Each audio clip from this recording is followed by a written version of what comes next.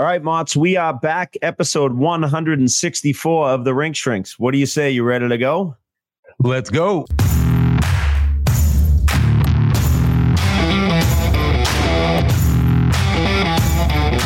This episode is presented by BetOnline. With NFL playoffs in full swing and the NBA in full swing, BetOnline has you covered with all the up-to-second odds, news, and scores. With additional odds, lines, trends, and info on both desktop and mobile, you can access the world's best wagering information anytime. Head there today to get into the action and see all the updated odds. Remember to use our promo code BELIEVE to receive your 50% welcome bonus on your first deposit. Bet Online, where the game starts. So what's going on, my man? Haven't caught up with you in a little bit. What was going on over the weekend? Talk to me about some games. Yeah. It was. I had this past weekend was an old school weekend of hockey. It was. I think we had overall 6 games starting Friday night. Was able to make 5 out of 6.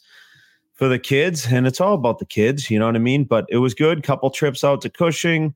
We were able to watch some games there, some pretty solid hockey games. Couple games with my 3 games in my 2011 group. One versus the Eagles, which we had a good win, and then a couple games versus Mid Fairfield, which unfortunately they didn't bring me up to Boston any Colony Grill pies, but at least we got a couple ties out of the deal and really good hockey games. If according to the My Hockey rankings, I believe they're the number 1 ranked team in the country, and we're right around 3 or 4. So it was great battles, great hockey games. Back and forth action. The first one was like a 2-2 game. Second one was 4-4. So again, like a tie is like kissing your sister, obviously, but it's at the end of the day, it was really good competition, and you wish that every game was kind of like that. You know what I mean? It was some mistakes and great teachable moments, right? Where you fail to get a puck out of a zone or turn a puck over at the blue line. It's, the Pee Wee majors. It's like they're getting to that age, right? Where they can really see it's real hockey. You can really see the value of those little things, you know what I mean? Like not whatever, even like for defensemen, right? Watching the body, watching the chest, not getting toe dragged, like those little things. Goalies maybe leaning a little too much, giving something up short side. So it was good hockey games, fun games to coach because they're pretty intense. A lot of our parents know their parents and stuff. So it's kind of like a good little rivalry game and exciting times. And, like I said, but I really wanted to beat them because I got all these people coming up and nobody brought me a Colony Grill pie, but whatever. The details of the game are getting more important, and, you're coaching them up, and, you got to have some failure in those areas to kind of learn, have some teaching moments, and especially when games get tight. But yeah, what you're saying there is bulletin board material, no, Colony Grill pizza, they're driving right by it, to talk about, maybe sending a message, no friends out there, I guess, huh? Yeah. And I mean, I guess I kind of got to give them a pass because they probably came up on Saturday and our games were on Sunday, but still it's no excuse. No, you can heat it up, or, eating it cold is great. Yeah, absolutely. Absolutely. But yeah, no, so things are good. Everything's busy. We had got a little bit of snow here in Boston, right? Some rain. It's just now it's like the raw, cold January days. Yeah. The refreeze, as they call it, after it kind of melts a little bit and gets cold. So, if you're in the Northeast here, Boston area, be careful out there on the roads, and just look at watching you. The Weather Channel.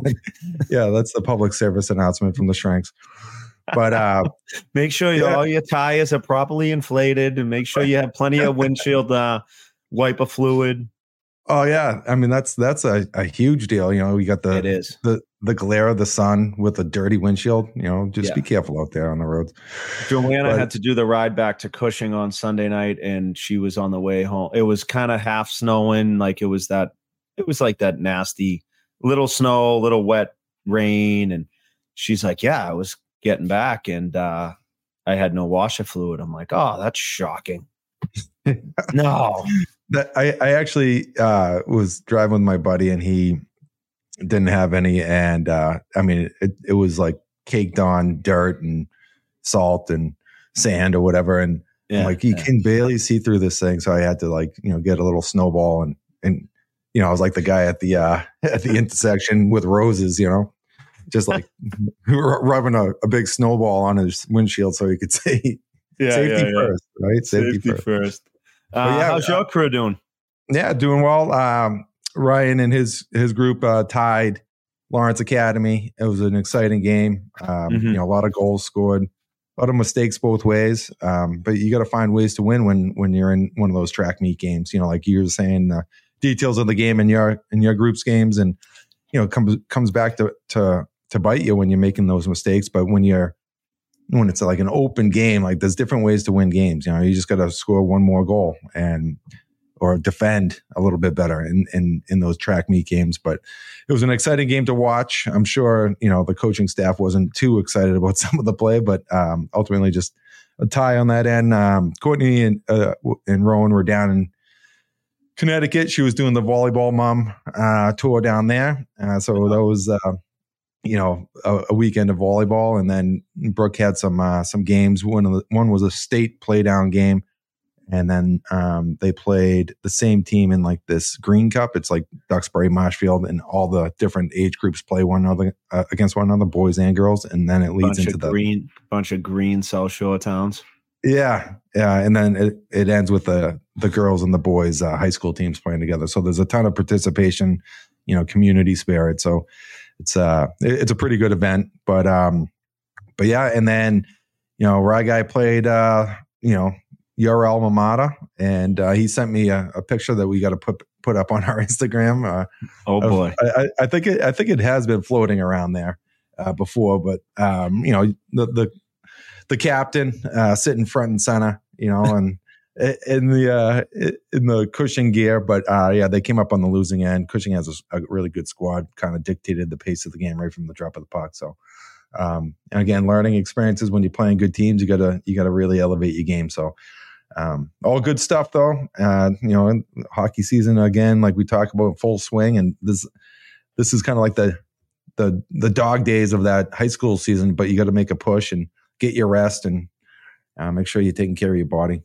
Yeah, it was. It's funny you say it. I went on. Well, Sunday, like I said, I had back-to-back games, so I couldn't make it. But they did a pretty cool thing with the Catholic Conference. They had like a showcase.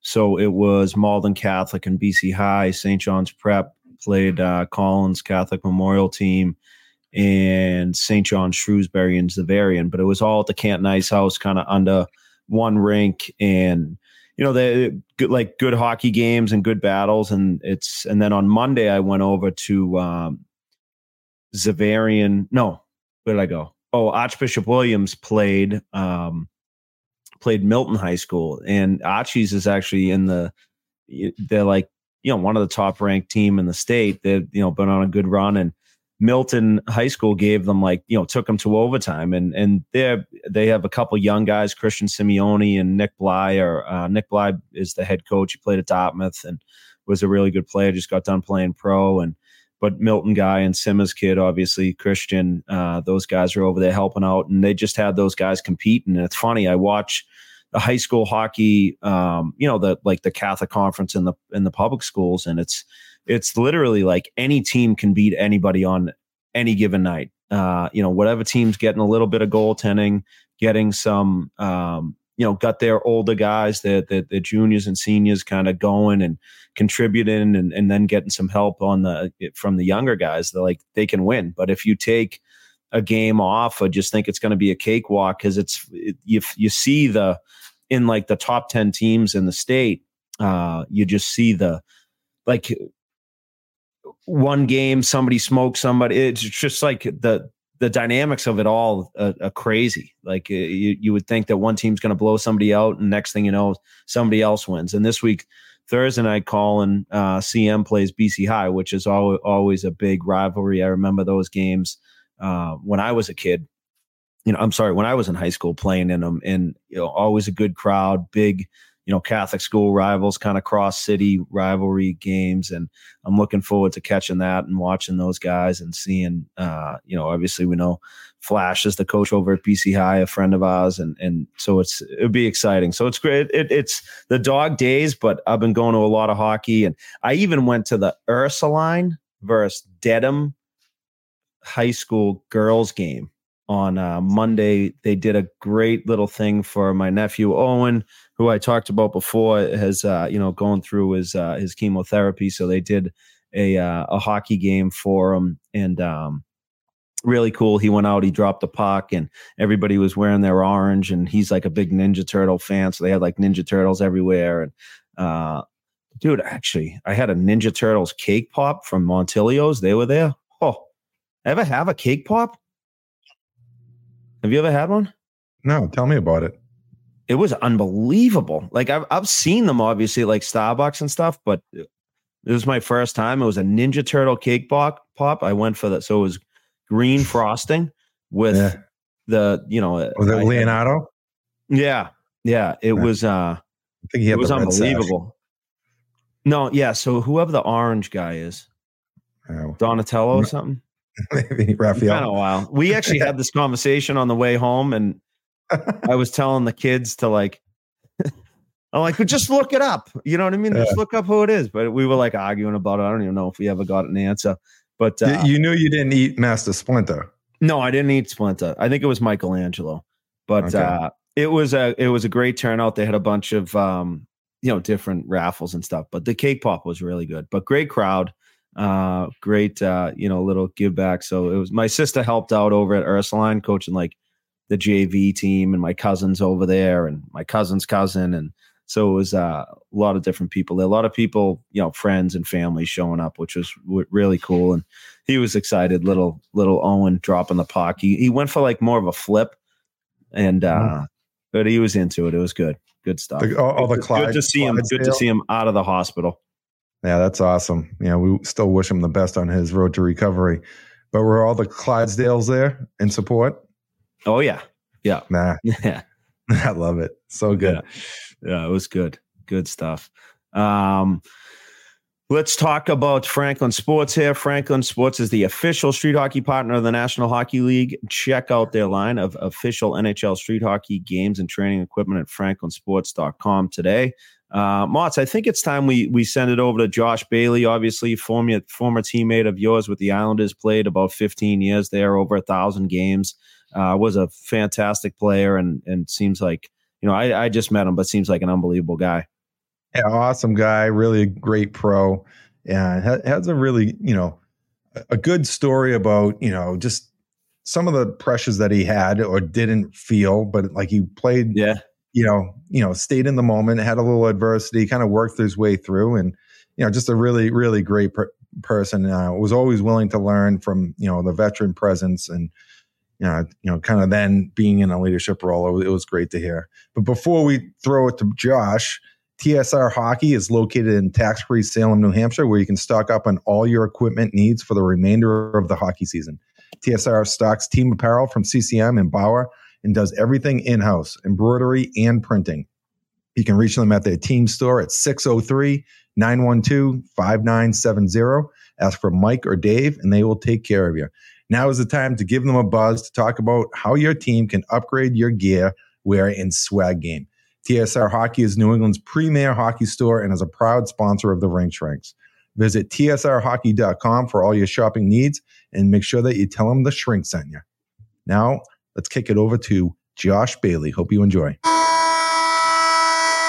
And our next guest on the Rink Shrinks podcast, a veteran of 1,057 games, drafted in the first round, 9th overall in the 2008 NHL entry draft by the New York Islanders, and one hell of a guy, former teammate, and 7th all-time in New York Islanders scoring.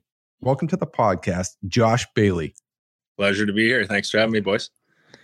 Yeah, Josh, this is exciting. It's always great to have one of Mott's former teammates on and just be able to talk about his locker room antics a little bit and then really get into the nitty gritty of your career. Obviously, we've never met, but it was a pleasure to watch you over the years and such a great player. And, congrats on over 1,000 games, 7th all time in New York Islanders history, which is pretty incredible when you think back to all the players that have played in that organization.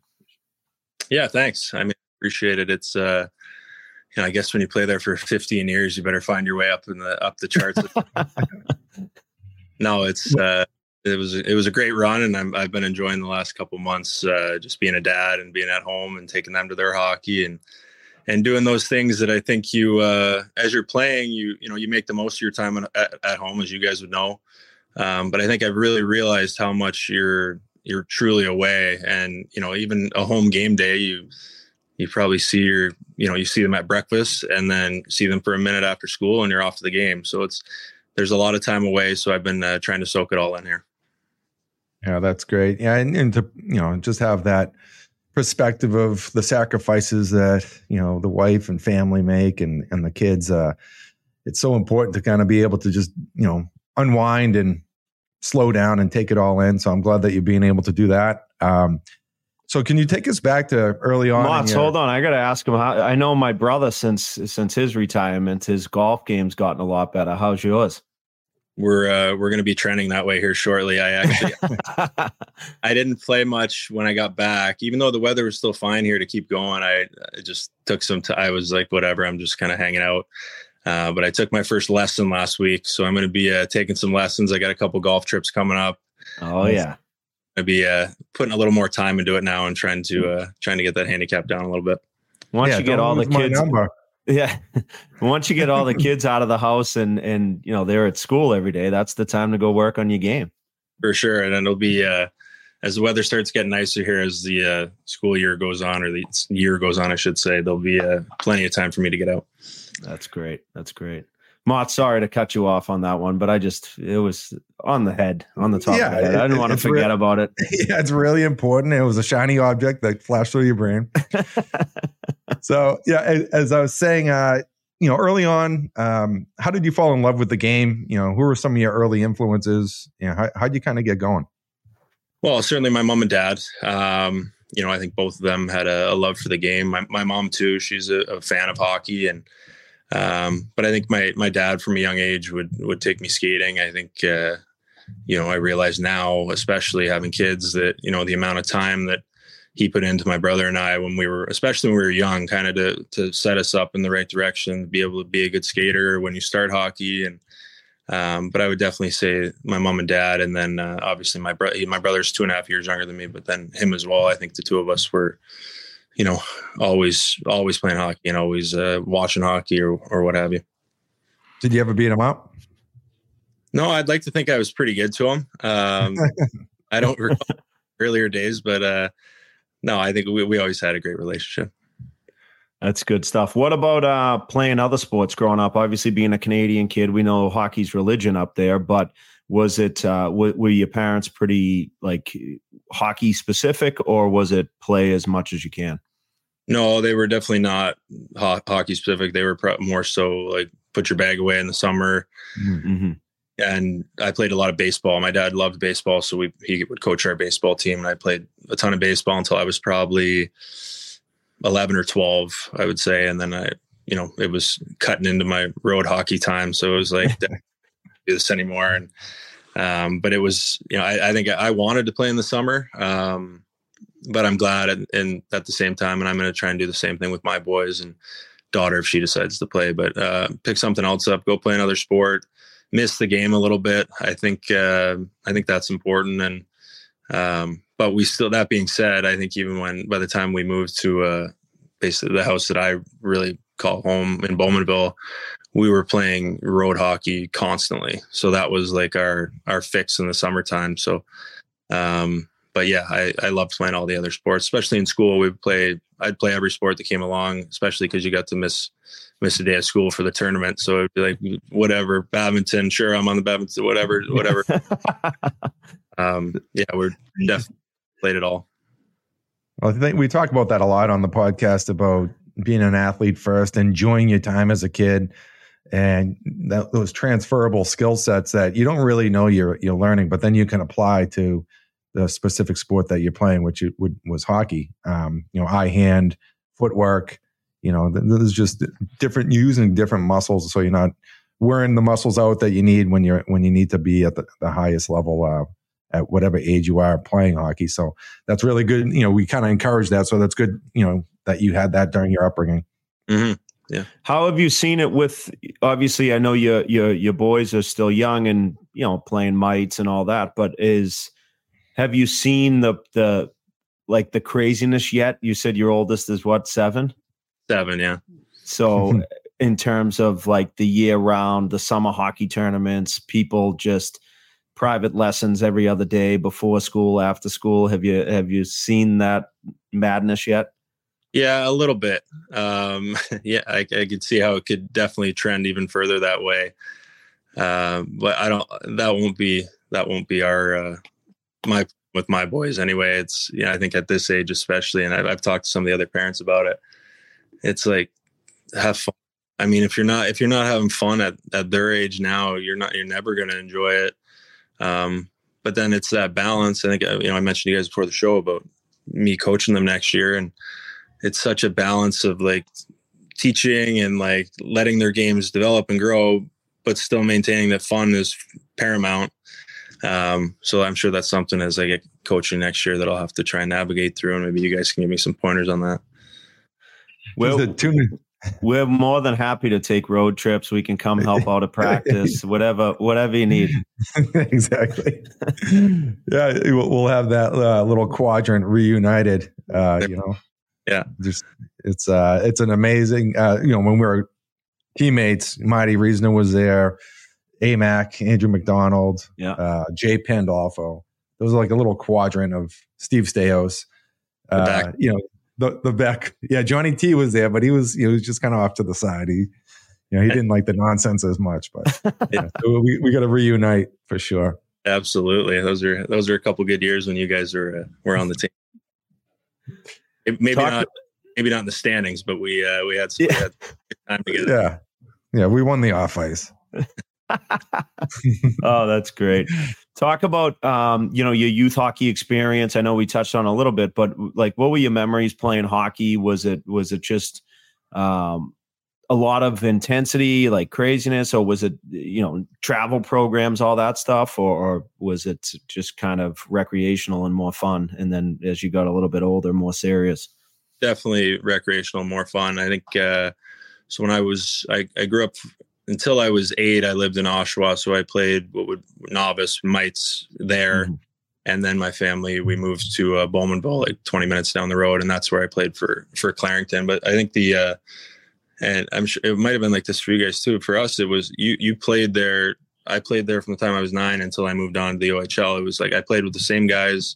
Wow. Pretty give or take a couple guys every year, or maybe not even every year sometimes, but we kind of grew as a group, and still have some great friends from that team today, and a lot of really good memories with those guys. And I kind of capped it off. My last 2 years was when we actually made a jump. We were never really like relevant. We were always just kind of middle of the pack, losing the playoffs.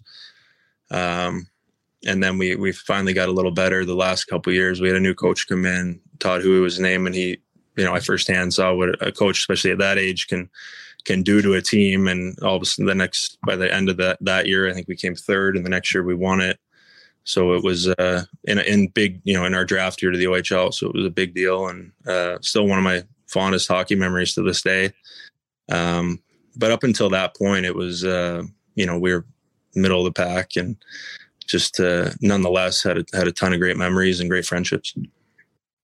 In that Toronto Metro League, seeing that you're 1 hour outside of Toronto, pretty much, right? Bowmanville. Yeah. Was that league that a lot of those higher end club teams are playing in right now, or was it more just local? No, it was called the OMHA. The GTHL was the Toronto League. Yeah. There were still, I'd say the top teams, and it may have changed, but there was still some good OMHA. And then if you were in the Toronto area, there was probably the top 4 or 5 teams in that league were always really good. So for us, we didn't play those teams very often, but we weren't really competing with them until we got to probably 14, 15, where we could actually hold our own. Yeah. We'll talk about that transition. Obviously, you talked about your youth hockey experience, but what was it like going, just looking at Hockey DB? Obviously, you stepped right in and to Owen Sound, but what was that decision like and going into the OHL? There wasn't much thought behind it. I grew up going to Oshawa Generals games. My dad from a young age would take my brother and I over to their practices and watch them practice and go to the games. And my grandparents were season ticket holders to the Belleville Bulls. So we would go to Belleville games when we were in visiting my grandparents. So for me, it was something I always wanted to do. And on top of that, I never had a school come even say anything to me. So I'm going but it was great. It was a good transition. It was a dream of mine to play at that level first and foremost. And moving away at 15 was honestly not too bad. We had a good group of guys, and I was getting to play in the OHL, so I was excited to be there. And you have your ups and downs at that age, but it was all in all a pretty good first year. I had one injury that kind of set me back. The second half, I didn't necessarily play a ton, but great learning experience. And I think you come back the next year that much more prepared and ready to go.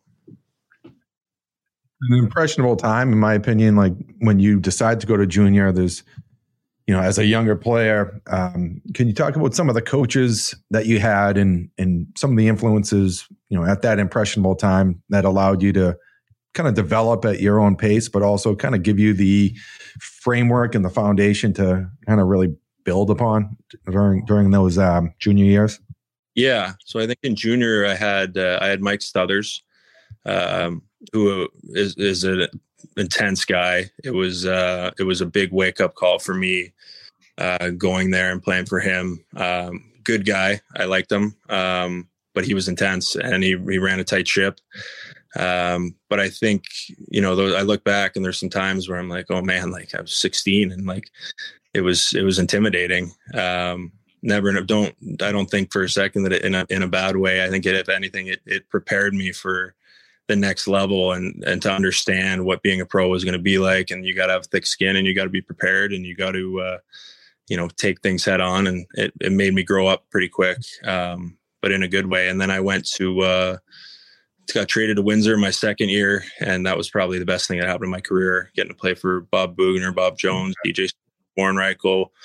Those guys were awesome, and I loved every second of being there in Windsor. Made some great friends, and ultimately it was kind of what propelled me to getting drafted where I did.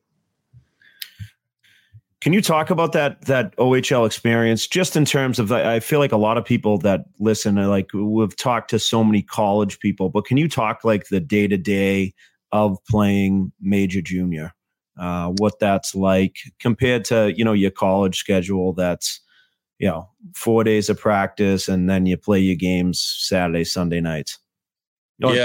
Friday, Saturday, typically. Yeah. I don't know where I just got Saturday, Sunday. Yeah, I would say you get probably 1 day a week off, usually depending on your schedule on the weekend, but it's a grind. I mean, I remember times that first year I'd be sleeping at my desk at school because you're just smoked. Like we would have usually, I'm trying to remember an Owen Sound anyway, because I'm trying to relate it when I was actually still in school. My last year I wasn't in school when I was playing, but you get up, go to school like everyone else, and then we'd leave just a little before the end of the day, go to the rink. You'd have like a 2-hour practice, get home, scarf some food in you, maybe have time to do something with a couple of guys on the team and then shut it down. And then you'd usually have 2 or 3 games a week, and on top of your school schedule and the travel, the bus trips, it's a grind, but it was, again, I had a blast. I loved it and I wouldn't change a thing. I think it got a little easier for me personally my last year because I had I graduated from high school. I was a late birthday. So they were talking to me about taking a college course or something. I think we went one day and we left before the teacher even did roll call. We're like, nah, I don't think this is going to happen. My parents were okay with it. I'm like, listen, it's my draft year. I just want to focus on hockey. So that year was a lot easier on me physically. You could actually put some more time in with making sure you're not spending 7 hours a day at school. You're kind of with the guys or working out or doing your thing in the morning, and then you come back for practice. So that year was a little easier on me. What was the course? Ballroom dancing? Yeah, might actually got something out of it. That's great. No, that's important though. I mean, that you had that ability to kind of just focus on what you needed to do to, improve your draft and help your team along the way. Just taking care of your nutrition, your body, getting, rest. You were actually like a pro before you became a pro, which is Definitely. Pretty cool. Not many people have that option or that ability. So that I'm guessing that really provided you with, a good base going into that, draft year and being able to play at the highest level that you did. Oh, it did. Without a doubt, it did. I think, my focus was, all on hockey, and I had the guys around me who were in the same boat. So we were all hanging out. We were great buddies and doing the same things. And, but yeah, hockey was definitely the focus. And I think, you're just so, I was so hungry, you're like, this is the year, we got to have a big year. The team did well. And, we ended up losing the first round of the playoffs, unfortunately, but it was a fun year and just a tough matchup in the playoffs. Oh, that's good stuff. Was Halsey one of your line mates, or was he on the second line? No, Halsey was there that year. He was a rookie that year. So him and Ryan Ellis were both 16-year-olds, but they were, come in as 16-year-olds, and you could tell right away. You're like, these guys are special. I think they were both on the first power play unit pretty quickly, and Ellie was walking the line, and you're like, oh yeah, this kid's pretty special. And I think to do that when they're at that age, you really can appreciate it. I think I don't know if Halsey and I played a ton together until maybe the end of the year. They put us on a line, and we had a really good stretch. And obviously, you get, even at that age, like I said, you get a chance to play with him. And I was down the middle at that point too. So his speed and his shot and goal scoring ability was a good mix. Right. That's awesome. That's fun to hear. Yeah, there's a lot of experience. Right. And so many guys that play in the NHL, even from your first couple of years, right? You get playing with guys like Bobby Ryan and things like that. As a younger player, was it like, and seeing those guys, obviously a guy like him get taken second overall, was it, did it start to become a reality for you, thinking like as you got up, better and better and started putting up points, like, wow, I can be a top 10 pick? Or were you, where did you kind of see yourself at that stage of the game?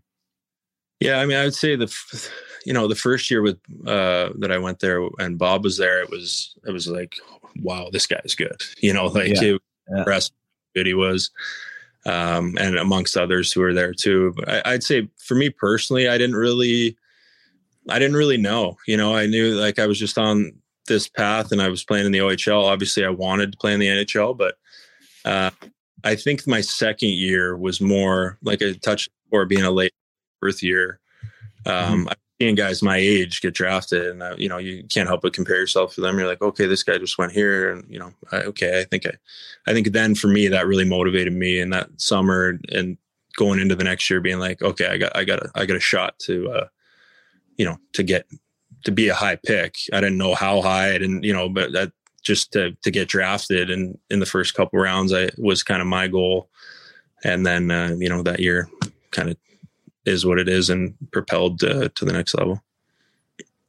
Yeah, it's natural to compare yourself to some peers or some guys that came before you. But did you stay in the present? Like you did kind of mention that about, hey, I want to win the Mem Cup here. I want to win this game. I want to be good in practice. Like even though you're considered a high prospect or a high candidate to be drafted high, did that ever distract you coming down the stretch when you were playing, for your team? Because like when we talk about staying in the present, for these kids, it's one of those things that it's natural to kind of, future forecast, and like if you can kind of guard against that. And I just wanted to see what your kind of situation was like on that stage. Yeah, I know exactly what you mean. I think for me, it was probably the opposite. I wasn't nervous about it at all. I was excited about it. It was like, got this great opportunity. I even go back to like when you're 15, like I said, we had a good team, and all of a sudden start coming to the games, right? And that can change some kids' mindsets, and maybe not bring the best out of them, and maybe bring a worse game out of them. I think for me, it was always exciting. It was motivating. It was like, okay, great. I wanted this. I want and not just for me at that point, but for all the guys and for the team. And but yeah, then that last year, it was never as like my stock went up or whatever. It was never.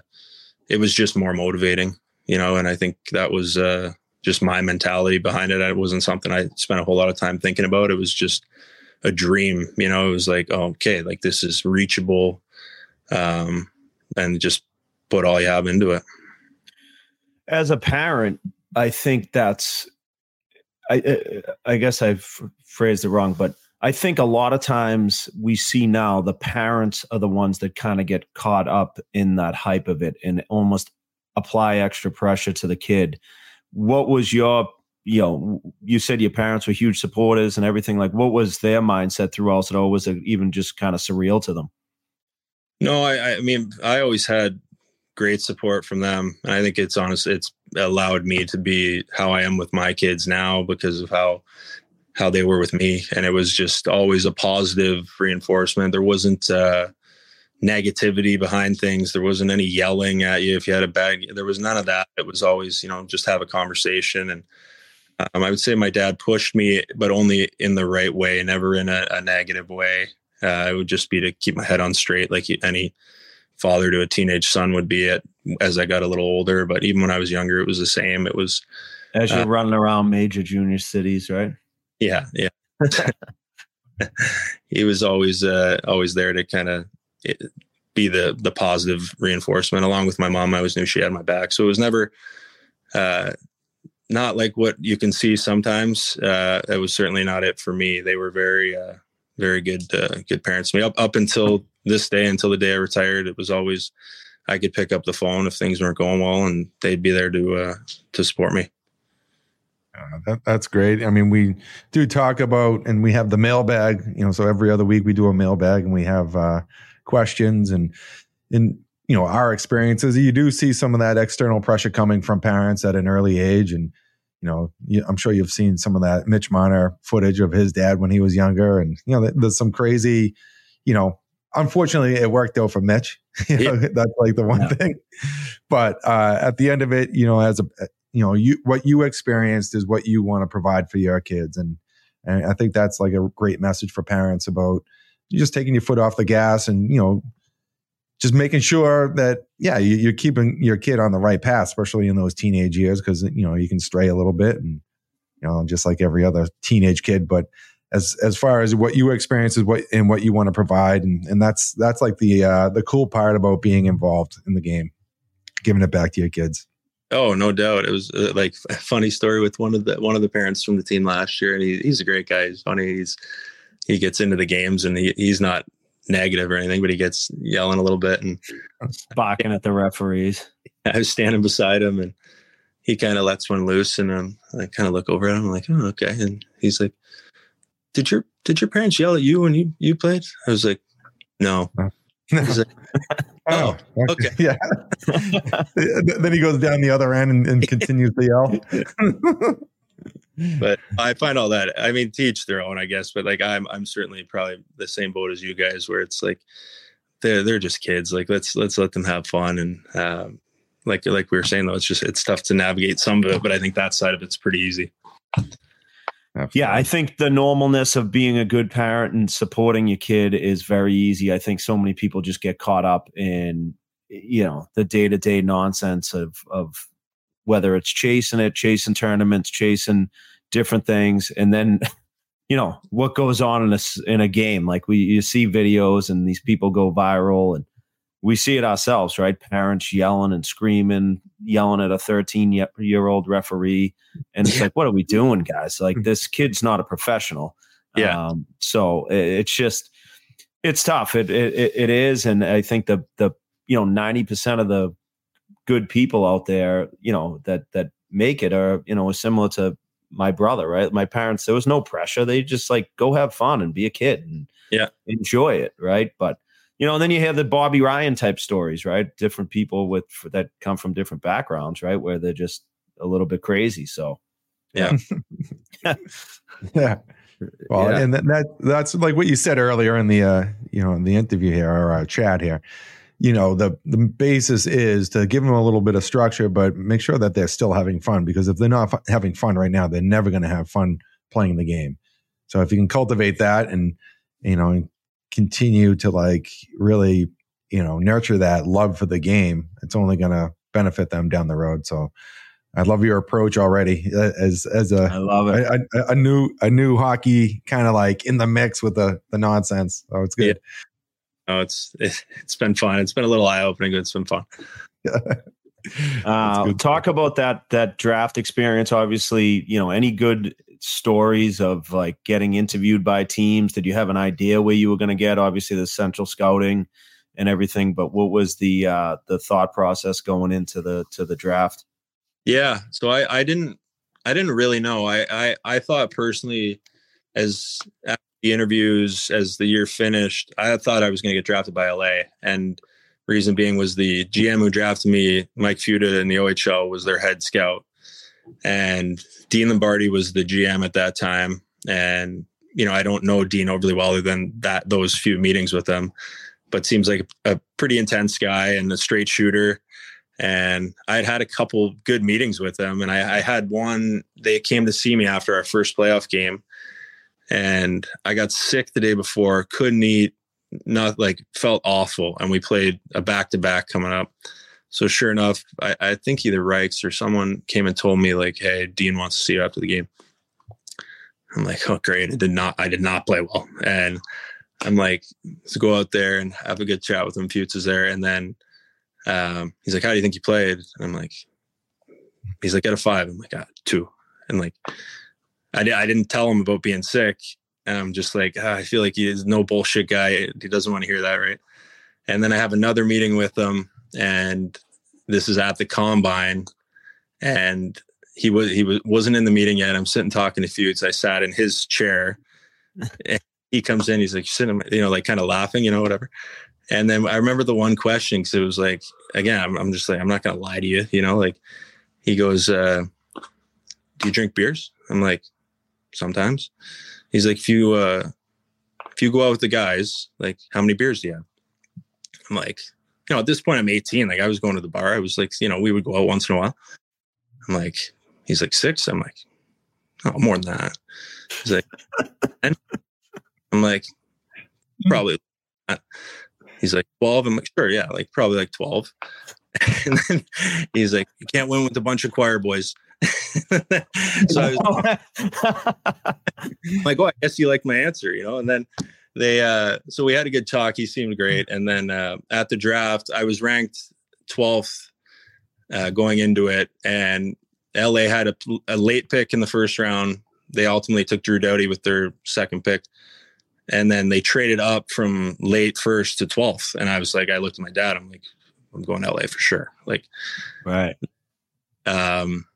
I'd met with Garth the night before the draft, had a good talk with Garth, but they were picking 5th. And I was like, yeah, there's no way they're not going to take me 5th.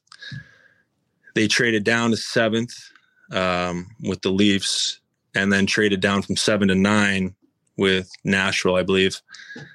And I'm kind of like, And then all of a sudden my agent comes like walking over, like I'm like, it's weird. Like, and then sure enough, they took me. So it was, and thankfully they did. I can't imagine my life if they hadn't, right? So it's a pretty special moment. I think I had nights throughout that last year junior, just envisioning that moment, right, of how much you want it. And when it comes true and you get your mom, dad, your brother, your whole family there. I had some friends there. It was close to home. It was something I'll never forget.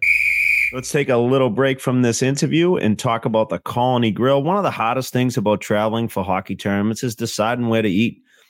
But it's really a no-brainer. Colony Grill is home of the famous hot oil pizza and one-of-a-kind razor-thin crust. It's comfortable, friendly, and run by hockey people, so there's always a game on. If you're heading down I-95 in the Connecticut or Westchester area, or if you're in Maryland, Virginia, or Florida, there's probably a Colony Grill close by. Bring the team in, order it to the hotel, or even pick up a steaming hot pie on the way to the rink. You'll agree, Colony Grill lives up to that hot oil hype. To find your nearest location on your way to the rink, head to colonygrill.com. Shout out to Nick Marshall, who we saw. He tagged us in a nice picture. He stopped in at the Colony Grill on his way to the PWHL game, and some nice pictures. So make sure you hit us up on the Instagram. Take pictures with the team.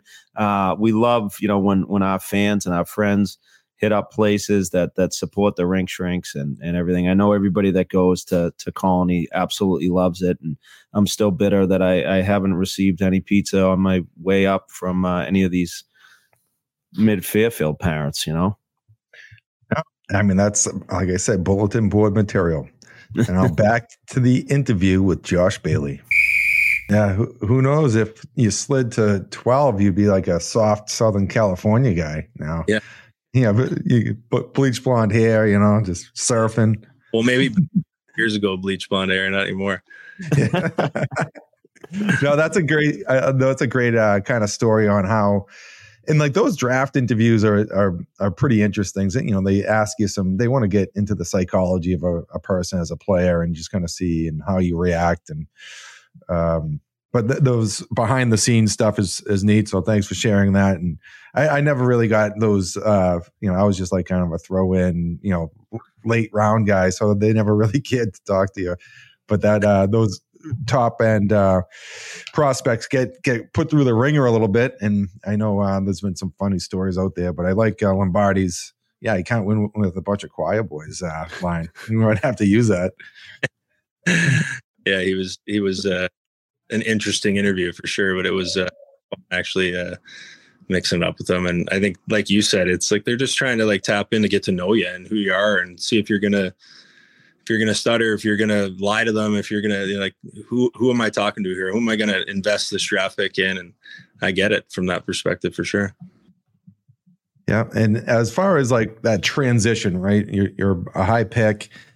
As far as going into your first training camp. Or did you even get a chance to go, catch some games, be a black ace after your junior season? Because sometimes organizations allow that to happen to, kind of acclimate you to the pro kind of environment. And, I think it's very beneficial. But what can you talk about that transition from junior to your first training camp?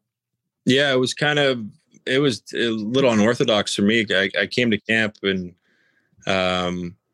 that was my first camp, get drafted, come in rookie camp that summer, come to camp. And in that one meeting with Garth, he was like, he wanted to build something here that was like guys grew up together. And it's still, you see a lot of guys that have been drafted that are still here, that are, close personal friends for the rest of your life. That was kind of his idea. And, in doing so, he wanted guys to move down in the summer and train here and be a part of Long Island. And so I had said, he's like, asked me, would you move down? And I was like, yes. And then afterwards, I'm like, shit, like, I do. Like, I want to spend my summers with my family and with my buddies. And like, anyway, August came around and I was all right. Yep. Coming down. So we come down and it was, I'm actually really glad we did, because I got to know the guys kind of before camp and everything, and spend a few weeks with them. And then when camp started, actually I got hurt early in camp. I pulled my psoas in my hip. Oh, it was brutal. And I didn't want to be, at that point I got, Billy Guerin, Dougie Wade, all these legends in the room, older guys. And I'm just trying to be stay in my lane, not get on the table. Yes. And they're like, I had to, and I'd have to get there crazy early and whatever. But, I get to a point, I'm trying to play through it and I just can't. I get an MRI done And I'm like, so what is it? Like, they're like, oh, you're going to be at least like 2 months. I'm like, okay. So they had to keep me here. And I was supposed to go back to Windsor that year. And we had a great team in Windsor, and I'm like, kind of, okay, well, I didn't know what was going to happen. Right. All of a sudden I start getting healthy. You think that they're going to send me back. They're like, yeah, you're going to play. I'm like, okay. So I played my 9 games, and then they have to make the decision. I played okay. I didn't have any goals. I had a couple assists, played decent, especially considering now looking at it, not playing for 2 months. You're like, you're pretty far behind. All right. Especially early in the year. But anyway, they ultimately end up keeping me, and it was a really good learning experience that first year. I wouldn't change anything. I think if I look back, I was going to be the captain in Windsor. They won the Memorial Cup. I probably would have played World Juniors. There were some things that would have been like pretty cool to do, but when you're playing in the NHL, it's tough to really look back on those things. And yeah, you're not sending those checks back. That's for sure. No, I was. It's like, I remember showing someone, can you believe what they're paying me to play hockey? Like, but it was a great learning experience. A ton of good people were there, and really good veteran guys kind of helped move things along. And we had some good young guys too. It was kind of the start of a rebuild. And that was one thing with Snowy always brought in, and Motts, and we had those years with you guys. And there was always good veteran guys, and how important that is to a young team. It was huge those years, kind of have some older guys leading the way. Who were those influences that, you talked about Billy Guerin and Dougie Weight, but what were those guys like? Or were they the biggest influences, especially as a young kid coming in? Like, what did they provide for you? And it's, you look at a guy like Guerin, right? Obviously, it's like no wonder why he's now going to be a longtime GM in the league. Yeah, no, they were great. Honestly, Dougie is still a close personal friend, and great to me from day one. I remember going in there. They had we had this introduction party thing they were doing here. So they flew me in as the first round pick, and I show up, and they just signed Dougie. So Dougie was there, Billy's there. And I'm like, I'm still 18. I'm like looking at these guys, like, I haven't bumped shoulders with guys like this before, right? You're like, oh, these are like, I grew up watching these guys play video games as these guys. And they were just so cool and nice. And I mean, if you guys know them, they're hilarious and made things really easy. And then with Billy, I mean, the first couple months, he's a chirpy guy and hilarious. Like I said, I'm like, this guy hate me? Like, I don't like what, and he wasn't being like, he was just like chirping a lot. And then next thing I know, he's like, hey, you're coming over to my place. He has me over for my birthday, cake, dinner with the whole family, throws me the keys to his Jeep because I didn't have a car yet. And they really looked out for me. And then even more so with Dougie moving forward, because he was here played with him for a while, and he was coaching for a while, and the head coach, very influential on my career and a huge part of, me kind of progressing as I got older.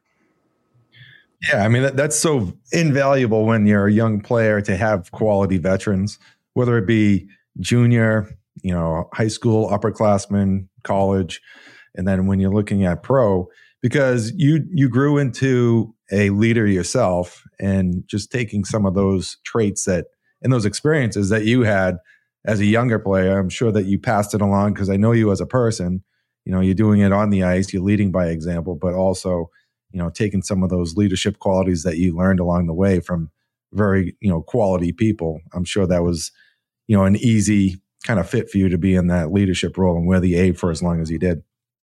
Yeah. I think like you said, you're constantly picking little things up from all your teammates along the way. And it doesn't even, sometimes it's not even a veteran guy. It's like, it could be just one of your buddies who's your age or even younger sometimes. And I think the way you watch guys and how they handle themselves was a big one for me, and how they handle themselves in tough situations. And I think the biggest one is how you would watch how they guys handle themselves when things aren't going well, right? Like, oh, he hasn't scored in a while. The team's not doing well. He had a tough night, but some other guy scored the game winner. Was he just as excited for this guy? Or these are things I try and tell my boys now, talk after the game. I'm like, well, you better be just as excited when one of your buddies scores a big goal, Because guess what? When it's your turn and you score the big goal, what if no one's excited for you? You know, like what if you're not like, you're just being selfish at that point? I'm like, your buddy scores, you make sure you get in there and let him know, like, yeah, like, let's go. And they both do a good job at those little things. But I think those were big ones for me that I really, as things went on, and no one's perfect. Guys have their off nights, but I think ultimately that's shows your character. You nailed it. Yeah, no, you did. You crushed that. You talk about, obviously, you know, you get drafted and the Islanders are a bit of a rebuild, but then obviously, you know, getting John Tavares to come in, like, what was it like? What was he like right off the bat? Yeah, Johnny was great. I mean, I knew Johnny a little bit from before. I think when he lightened up a little bit, he was always extremely focused. Do you think Z was a big part of that? Zenon Konopka? I think Z and PA helped him along the way there. But yeah, he was very focused, and to this day still is. I was actually able to grab dinner with him when he was in town here last week, and he's you know, family man now, obviously has kids, things have changed a little, but very, very focused and dedicated to his craft. And I think as a younger guy, he was maybe even more, it's tough to say more so, but like I think he's learned how to like balance everything better.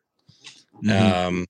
But you could ask him that. I think he would say the same thing. But yeah, he was always a good guy. We always had a good friendship, and it was fun to watch him up close for a lot of those years. And then ultimately, him and I ended up on a line with Anders Lee mostly, and we had a couple really good runs. And I think, you know, his game still, I'll throw the odd game on, and it's just like all the little things. It's like you get to that area, and in your head you're like, now, and it's the right where you need it. It's like that just does all these little things so well, and he always has.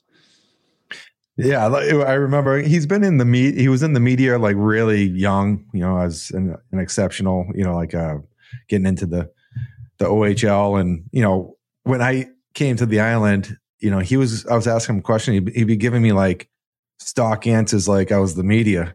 I'm like, dude. He was Belichicking you. Yeah, I know. But like to your point, he definitely kind of loosened up. He is a very focused person. And I really loved watching you guys and the chemistry that you guys had when you guys played together. And to your point, he worked on things that, you know, and let's just say everyone knocked his skating. He was working on his skating at the NHL level consistently all the time, just working on his weaknesses, but playing to his strengths. You know, we talk about that a lot on this podcast, but you know, his vision and his compete and his you know, I like going against him in practice. You know, it was difficult because he really did work as hard as he did in games. And that was really cool to see your chemistry kind of blend together. Like you're talking about you and Taylor Holland Jr., you and Johnny really clicked at the NHL level. So that was cool to see. Yeah. I mean, he's one of those special guys, as you know, like he finds a way to click with whoever you put him with. And I think to play with them, and our games kind of evolved together as a line with Anders. Yeah, it was a couple good years. It was fun. And like you said, Johnny's one of those guys. It's like he literally practices games as if practices like it's a game, like everything all out. And there's no doubt that benefits someone, right? Yeah. Well, you talk about athletes. Wasn't that Anders Lee like an unbelievable football player and just like an incredible kind of 3-sport athlete? Yeah. He was a quarterback in high school. We definitely had some chats here and there about it. You got to kind of pry it out of him a little bit, but I think he had some D1 offers. I can't remember the schools, and ultimately decided to play hockey, which I think was probably a pretty good decision. Decent decision. But he can still. We had a ball up in the gym, and he could zip the ball. Like it was different, you know. Like we'd be throwing it. Some guy's got a good arm, and then he'd throw it. Oh, okay, yeah. Like, dude, that hurt my hand. Yeah. Oh, that's great. Yeah. I had always heard, you know, those Minnesota kids, obviously, they're like, you know, he was a Dyna kid, right? And you know, you always heard like it was similar to Motts and I. We talked to Paul Martin, like he was a 3-sport athlete and just an incredible overall, just like athlete, not just a hockey player. Yeah. Hey, so does your dad still do the turkey call? Oh yeah. He's right into it. Yeah, so, you know, meeting his dad, Chris, on Father's trip, I think we were down. I think it was my first year. We were down in Florida. So it was the Panthers in Tampa. And your dad was just so into it. That was like the first one. I don't. Maybe you guys did it the year before, but that was my first one ever too. And he's a big hunter, and just loving being in the mix with the boys. Yeah, it was so fun. But I remember seeing something on I don't know if it was Twitter or something. It was he was celebrating a goal with the turkey call. So we might have to. Can you give a little? Do you know how to do it or no? Oh no, he's got the mouth call, and if he was here, he'd be more than happy to step on it. Yeah, I was going to say that's not the only time he busted out the turkey call. He ended up doing it. Yeah, he was getting interviewed on the dad's trip, and someone scored, and he started ripping it off for like the celebration. But yeah, he loves his hunting, and we're doing I just booked a hunting trip actually with him, and then a good friend of ours. We're going to Montana to do a turkey hunt in April. Nice. So yeah, that should be fun. I'll hopefully be able to send you a couple pictures after the trip. Yeah, we gotta hear some footage of this turkey call. Yeah, see if you can have him record it and send it to you. We'll pop it up on Instagram. It'll give me 20 minutes after the podcast, and I'll have it to you. Yeah. Big Bales. Oh, I love it. That was so fun. Talk about your first NHL goal. Where was that? Who did it come off of? Phoenix. I think it was. I actually don't remember the goalie. I think it was maybe Brizgalov. Probably, yeah. Yeah, it would have been in beginning of 2009. Actually, I didn't score. Started the year, I didn't score for like 26 games to start my career. So that was wearing. That can wear on you. You're 19 and come on, got to find one. But Billy Guerin made a nice pass, and I was able to put one home. It was, again, one of those moments you just never forget. And the second half went a little smoother after you finally get that monkey off your back. Where's the puck? The puck would be in a storage unit back in Whitby, Ontario. I had all that stuff we had a house back home, and we've since sold it. And this house is filled. We got filled up. We got no place to put everything. So we moved a lot of stuff from that house into storage. So eventually I'm going to get all those little things down here and try and set something up. But I was telling my wife, I'm like, we don't really have, this house doesn't really, if I put it in the basement, it's going to get destroyed from the boys playing. I was going to say the kids are going to shoot it. Be gone. So it's like, I could put it maybe on the wall behind me here. But I'm like, I can't have a shrine in my living room, Yeah. But I got a lot of those little cool things. My mom collected a lot along the way too, so they're all back home. Yeah, it's like, hey, come over for a dinner party. Oh, no, this stuff. No, don't worry about it. Yeah, here for. That's awesome.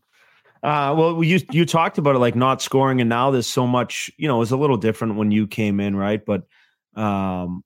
But you see some of the instant success that guys have, or like they don't have success and they send them down to the minors for a little bit. But you did, like you said, you didn't score for a while, and then but they kept you around for a few years. I know it like in your third year, you maybe did a little stint down in the American League. But what was was it for you? Was it challenging to go through? Like, what was there kind of those highs and lows, and you just had to just grind it out, and you were lucky that the Islanders were kind of, stuck with you?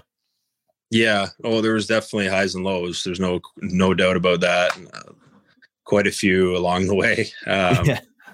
But again, I think those are the ones we were talking about earlier. If you have a great support system, that kind of helps you through it. And I always did. And I think the earlier in my career, more so than maybe, the prime of my career, early on, it got, the next year Johnny comes in, and I was drafted as a center.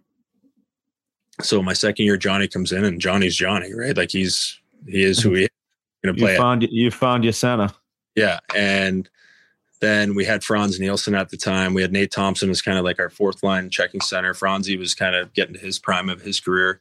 So there wasn't much room for me except for the third line, and you'd get your minutes here and there, and you'd get like second power play. And I think when they moved me to wing, I think it was the third or fourth year. Like you said, I went to the minors my third year for a little bit. And then I think they moved me to wing the 4th year, and that was the best thing for me with the team because it gave me more chance to play and a bit bigger role. And then I think when it really went to another level, it's, things there's turnover obviously in hockey. We had the 1 year where, Kyle Oposto had left, Franzi had left. So there was 2 spots open in the top 6, and I was able to kind of play my way into one of those and then got some more opportunity, and it kind of took off from there. So, but even still, I remember one of those years I had a stretch I didn't score for like almost 40 games, and it was just miserable. I mean, I remember getting booed on home ice, and there was some tough times for sure. And thankfully, at that point, my wife was then living with me, so at least I had companionship to kind of get my mind off things. But somebody to cry to. Yeah, there was some tough nights for sure. You kind of breezed over it a little bit, but as I was your teammate, that was when you got sent down to Bridgeport. And I just want to talk about that briefly because, you're a young player with some expectation on you because you're a high pick. And can you talk about that experience? Because from where I saw it, you went down, you lit it up, you had a good attitude down there, you're a good teammate, put the work in, and you came back and you handled it like a pro at a young age. Because a lot of guys could go the other way with it and, kind of like sulk and let it affect their game and maybe stay down there for, longer and maybe never get back. But can you just talk about it from your, perspective and kind of what you experienced and what you felt? Yeah, obviously I was disappointed. Right, I felt at that point it was my 3rd year with the Islanders. This is my team. This is where I'm a part of, right? And I think you have one of 2 ways you can handle it, more or less, and you can handle it the right way or handle it the wrong way. And I think for me it was, all right, let's just. I had a slow stretch, hadn't scored in a little bit, team wasn't doing well, I wasn't doing well. And I went down. I had fun.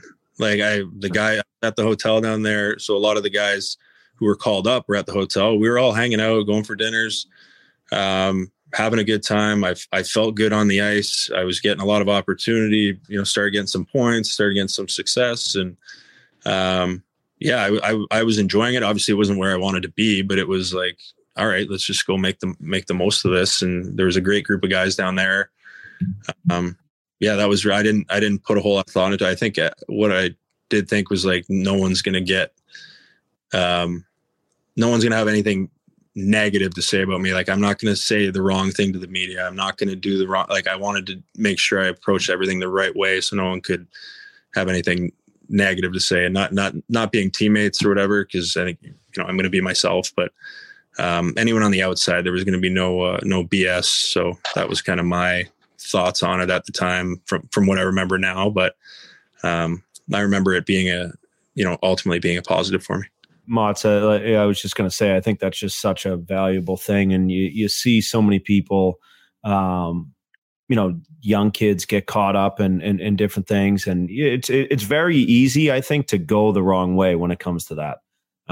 So to have that mindset is so important. And that's just such a valuable piece of information to take away from this. And I think that probably led to eventually, like, you became a captain, right? You were a long time, wore an A on your sweater. And like, what was that experience like overall? And how did you pass those leadership skills on to younger guys coming into the team? Yeah, obviously a big honor. I think that was the first year Lou and Barry had come in. Johnny had just left for Toronto. So we didn't know what was going to happen. Ultimately, they named Leasy captain, and Leasy's the man. He's a great dude and a great captain. And for them to put an A on my jersey was just an honor. I really didn't try to think into it. I just tried to be myself. I think you can't fake anything in those situations. And again, those are just things I think throughout the course of my career. You just have to be genuine, right? If you're not genuine, anything's not gonna come across the right way. I was never the type of guy who was going to be the most vocal in the room before a game. That wasn't me. But I don't know. I just tried to be myself. I didn't put a whole lot of thought. that was kind of my approach. And like our team were like, we had tons of good guys in that room. It wasn't just the guys with letters on their jerseys. There was other guys that have been around that were great leaders. And I think everyone kind of used each other and relied on each other. You had a really good core group there. And then there's still a lot of guys there, Matt Martin being one of them, left and came back. I remember having to do rock, paper, scissors with him every day to see who untied each other's skates. And then eventually we went down to get completely undressed. He had like this really nasty cup. But but yeah, just like good people, pulling the rope in the right way. And I think that's so important, what you were saying about how you handled that adversity that you had. It was control what you can control, and you're passing that on to your son and your sons. And, it's your work ethic, your attitude, and then your teammate, being excited for a teammate when they have success. And so when you get into that leadership role, as you did, you're kind of, just living. You've been doing it the whole time. Yeah, doing it. You did it naturally. And so that's really cool to see. And, the Islanders are in a good spot because of that, leadership passed down, like from the guys that you learned from, and then, the guys that you pass it on to. Yeah, I mean, there's no doubt. I think a lot of the guys along the way, like you said, it just can be a trickle down effect. If you get the right coming in and out of the organization, things can last and stick. And I think I'm not in the room on a day-to-day basis, but I know pretty much all those guys, and I'm sure it has.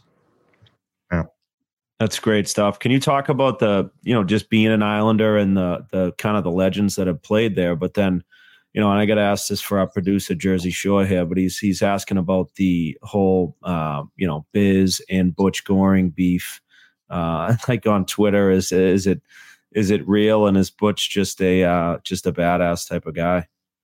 Yeah, Butch is a good guy. I like Butch a lot. I know a little bit about the beef. I don't have Twitter. I don't have Instagram. I'm like not following those things necessarily. My wife said something the other day because she saw a clip and mentioned it to me. I'm like, I remember hearing something about it last year, and Biz saying something about the Islanders being a snooze fest or whatever they said.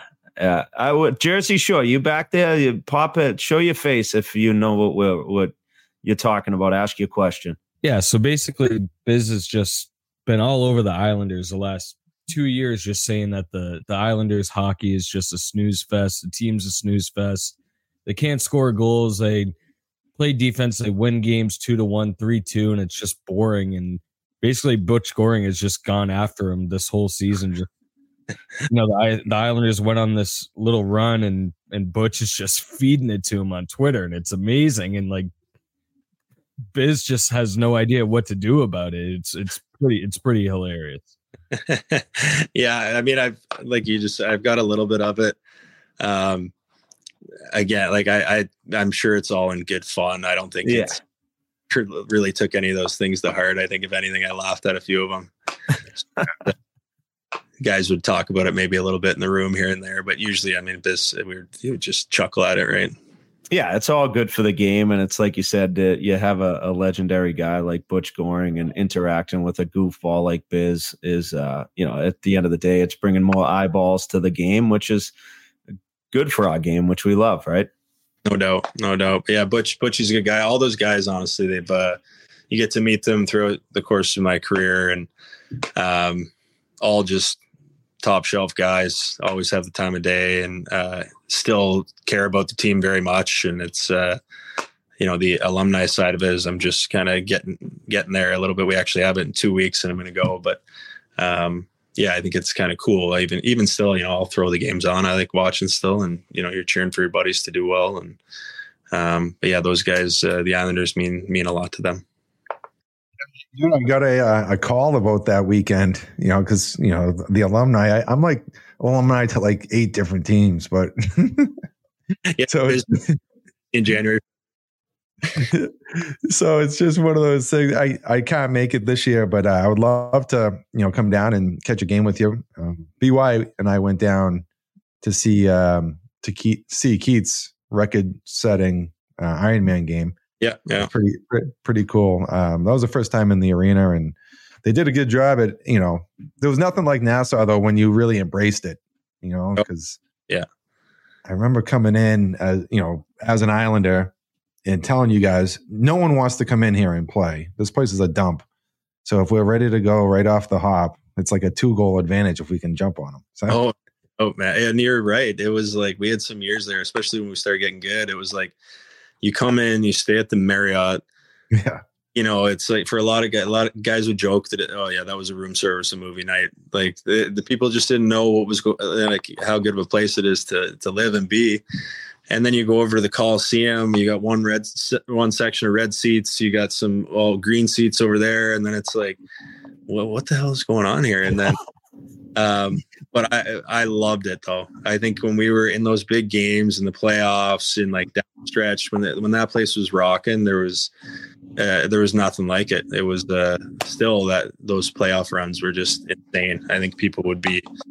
You feel like everyone, the whole town that I live in here, felt like everyone was there, and it was just like loud and pretty cool. You literally could feel it in the room, like shaking almost. It was weird feeling. It was like hard to explain. It was pretty special. I mean, UBS is gorgeous. We'll have to make a trip down and catch a game.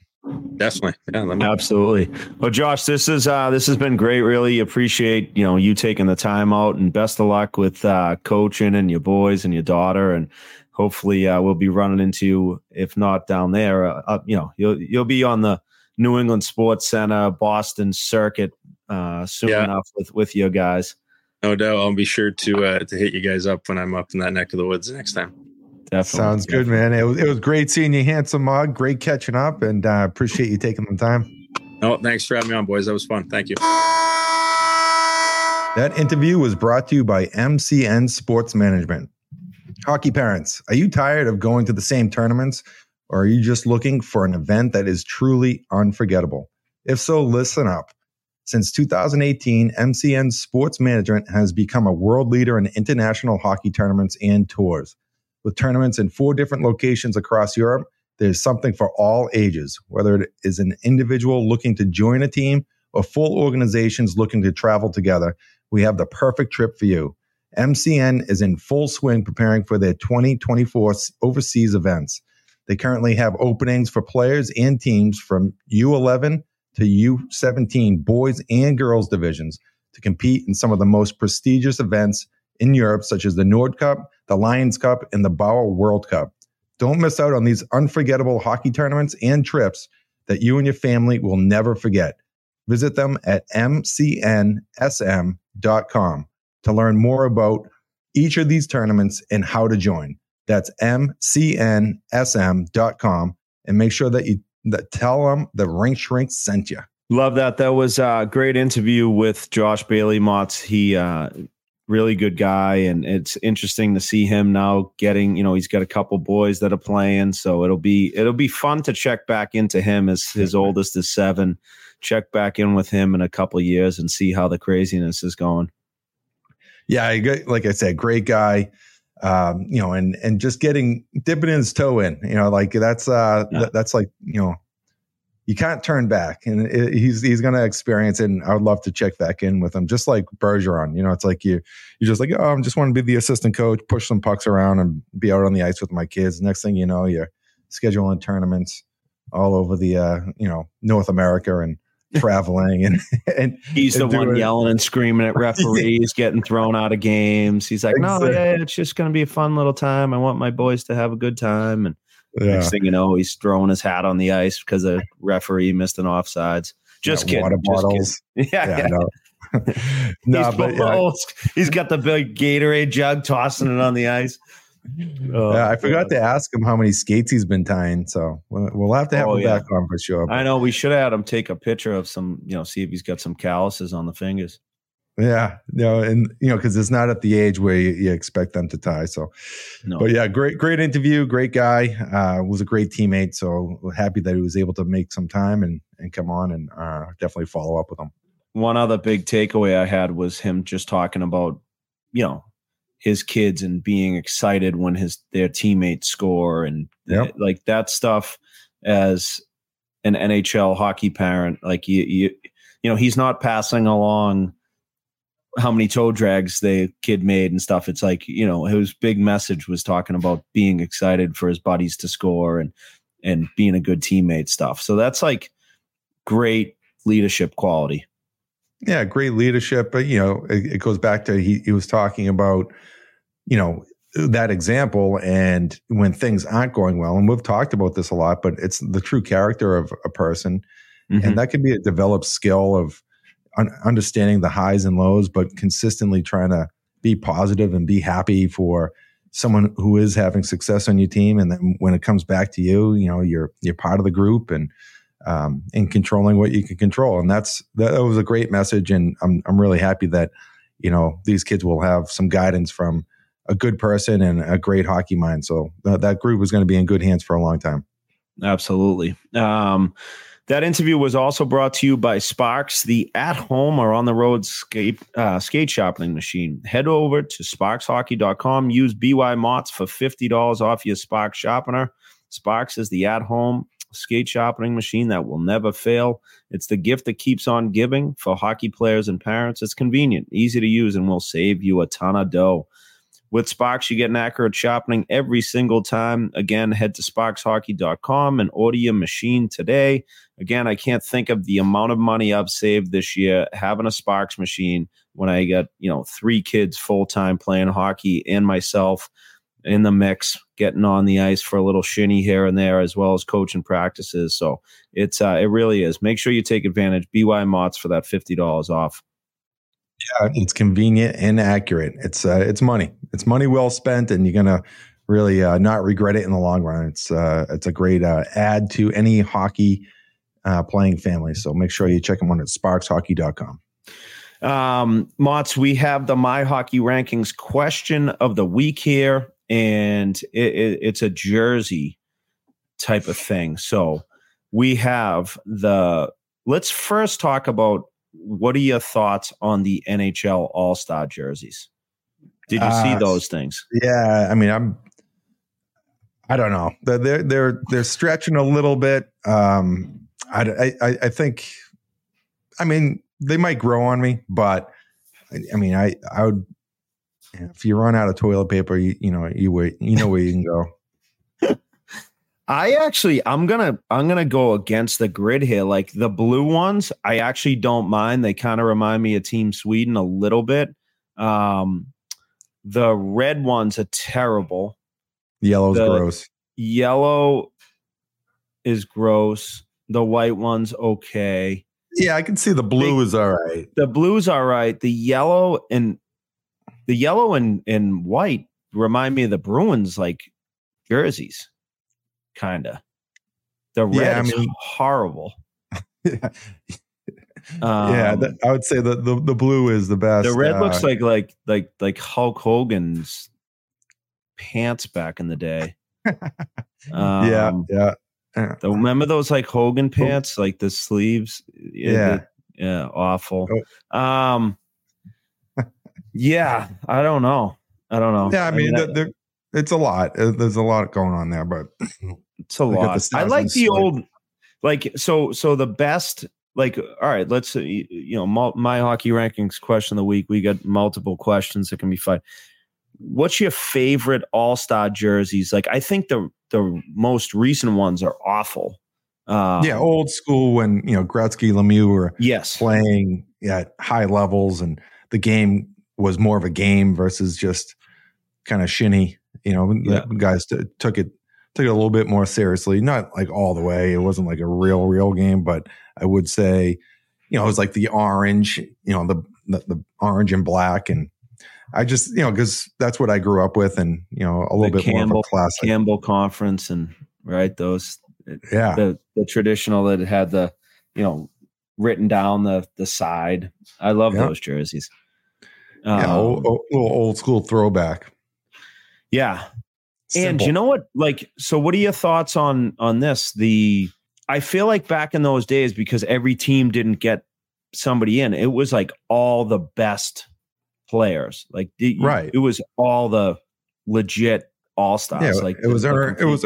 Not that it's not earned now, but it's just more kind of uniform throughout the league, to have one representative from each team. But I think the mentality has changed, the skills competition. I remember the skills competition was the best. Watching that. Oh, so good. Like breakaway contest. And I remember watching Mario Lemieux score, I think it was on Mike Vernon. Like he made him look silly. I think it was like 3 breakaways. And then I would try to implement those in street hockey and then bring it to the ice, but now it's like, they're flipping it up, shooting from, the stands, it's like, So supposedly this year, I think McDavid got involved in they're changing the skills competition a bit. I think after last year, I was down at that one in Florida last year. That was a complete disaster. Yeah. I mean, it's for the show, but like if you can highlight, some maybe tangible skill sets, for example, like what we just mentioned about, a breakaway move that could work in a game versus just like razzle dazzle, that's, I don't know. I just remember the old school, the accuracy shooting with Bork and even JR and those guys back in the day was unbelievable. The hardest shot competition, Ally Afraidy just taking bombs with a wood stick. With a wood 160 flex Coho, a Titan or something that was, ripping it 108 miles an hour with a dot in his mouth probably. And then those games were awesome. And then what else was great? The fastest skater competitions where you had one guy on each side of the red line, right? Going at the same time. So it was kind of like a race and they're pushing that was good stuff. Really the agility race, getting through cones with a puck. Yeah. It was like a relay race. Yep. Yeah, it's changed. It's more for show. Hopefully this year we'll see what happens. A lot of pressure on McDavid. Yeah. No, I'm excited to tune in though. It's going to be great. What about the best logo in the NHL? Again, going back to like traditional, I would say it would have to be an original 6. I really like the Rangers, and I would say Blackhawks would have to take it from me. Their logo is great. Yeah, Blackhawks is the best. What about would you say for NHL teams that you played for, favorite jersey that you wore? Well, that's a good question. I do like the red, white, and blue of the Rangers. Yeah, it's just class. It's classic. And they've tinkered with some, some are better than others, but like just the white, home, like old school home jersey. Did you played? I feel like I can vividly remember watching a game and did you ever have the Empire State Building? No, the Statue of Liberty jersey. Yeah. You were playing for the Rangers. I have it at my house. No way. That's an awful jersey. I know. It's a horrible jersey. Let's flip the script on like worst jersey. I think I would have to go with the fisherman from the Islanders. Yeah, that was the worst. The Gorton's fisherman guy. Yeah, that's a tough look. That was terrible. You know what's cool too? Like now you see a Cape Cod. I was going to say Cape Cod Whalers. Hartford Whalers jersey. Unbelievable. Yeah. Minnesota North Stars. Those were great throwback jerseys. Like the old school Devils, we had throwback. Yes. With the green pants. Yep. Yeah. Like it kind of nasty, but then, just the kind of the vintage throwback was fun to wear, and it just kind of mixes it up. I know. But yeah, I enjoyed playing. Well, I enjoyed my time in Jersey, but like actually I remember we played the Blackhawks one game and we had a good game and there was some record set, it was like Eliash, most all-time points for the organization, and Brodeur broke, the wins record, and we were in those unis, so it was a lot of fun celebrating and kind of like the traditional old school Devils uni. So that was something I'll always remember for logos and jerseys, that uniforms that kind of stick out in my mind. Right, one especially when you were wearing them, you have pretty good memories and everything. That's cool. That's good stuff. Did you see the Gasparilla Tampa Bay Lightning ones? What are your thoughts on that? Don't know. I mean, it's pretty simple, but I don't. Yeah, I don't. I mean, yeah, whatever. They got the Buccaneer type, crossed. Oh, swords, yeah. But yeah, I mean, kind of cross promoting and yeah, anything to kind of, I guess, sell some more merch. Seriously. Yeah, it's kind of like, looks like an old school, like terrible tattoo somebody got back in the day or something. Yeah. You'd be like, oh, let's get the skull with the cross swords. That would be cool. Yeah. Well, you get it out of the vending machine. Yeah, and then you look back. Yeah, exactly. You get the 25 center. But some people legitimately got that for real. But it was no regrets there. Yeah, no regrets there at all. But good stuff for the My Hockey Rankings question of the week. I should say questions of the week. Very Jersey centric ones. But it was good stuff. Motts, overall, great episode. It was great having Josh Bailey on. Any thoughts on the NFL playoffs or anything else going on right now? Did we miss anything? I mean, it's exciting to like any playoff in any sport. You getting everyone's best effort, and you see when guys rise above. It's actually pretty cool to see in any sport. But I've been watching intently. Green Bay shocking. Dallas was, and my buddy's a huge, Packers fan. John Peterman, cheesehead from Wisconsin. Oh yeah, Pooch. Yeah, Poochie. So we got, I'm rooting for those guys because of him. But I would say, just playoff, hockey, football, baseball, basketball. You're a sports fan. This is the time to tune in and really appreciate the game and how it should be played all season. But that level of intensity and attention to detail will win and lose games. Did you shed any tears with Bill Belichick being gone? I think it was his time, but the unknown, I don't think he's done coaching at all. So it's going to be interesting to see where he lands and chases that record. And there's going to be plenty of options and suitors for him. And I think that, him going to a organization that has some pieces already in place, he could immediately have success. So his time here. I mean, I can see him going to Dallas. I know, that's what I was thinking too.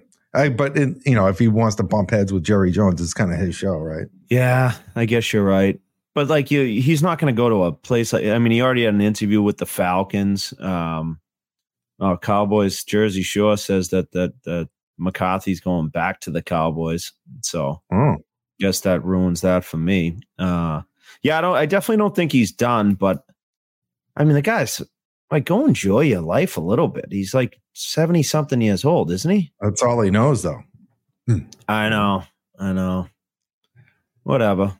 Good luck with the Falcons then, Bill. Right. Oh, wherever you decide to go. No, it was obviously unbelievable run. You look at the stats and the amount of teams that have gone through. It was 250 NFL coaching changes over the time the Patriots had Bill Belichick. So, and again, we can debate the is there a Belichick without Brady and all that stuff. He was a great coach. He was a great manager of the players. And, just hearing some different things, obviously things have changed since Tom Brady left, right? And that locker room's changed. So it's going to be interesting. The Pats are going to be in one here. They're setting up Gerard Mayo for failure. Well, if we just kind of relate it back to what Bales was saying, and Belichick valued the details of the game, right? And that's and he created a culture. So when Bales was going through as a young guy, there was a culture in place with these veteran guys, and then he was part of, these guys came up together and doing having some failure and then having, some success.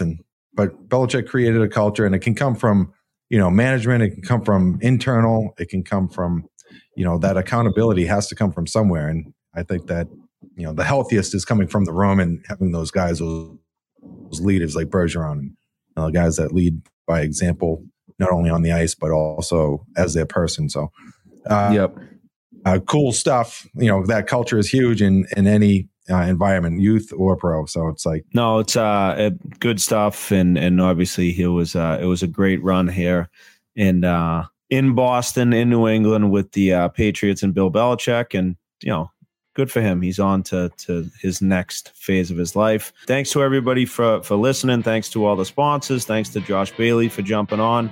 Once again, this show was presented by Bet Online, and it is time to cue the Rink Shrink Shuffle.